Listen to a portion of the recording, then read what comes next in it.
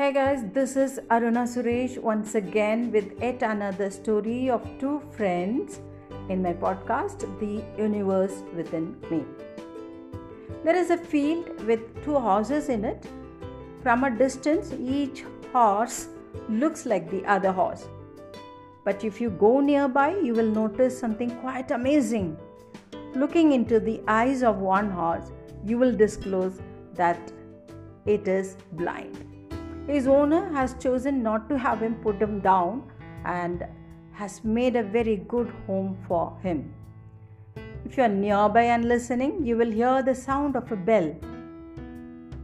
And if you look for the source of the sound, you will see that it comes from the other horse in the field.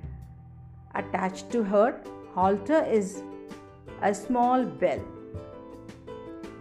It lets a blind friend know where she is so that he can follow her. As you stand and observe these two friends, you'll see how she is always checking on him and that he will listen for her bell and then slowly walk to where she is, trusting that she will not lead him astray. When she returns to the shelter of the barn each evening, she stops occasionally and looks back, making sure her friend isn't too far behind to hear the bell. How wonderful! How beautiful this story is.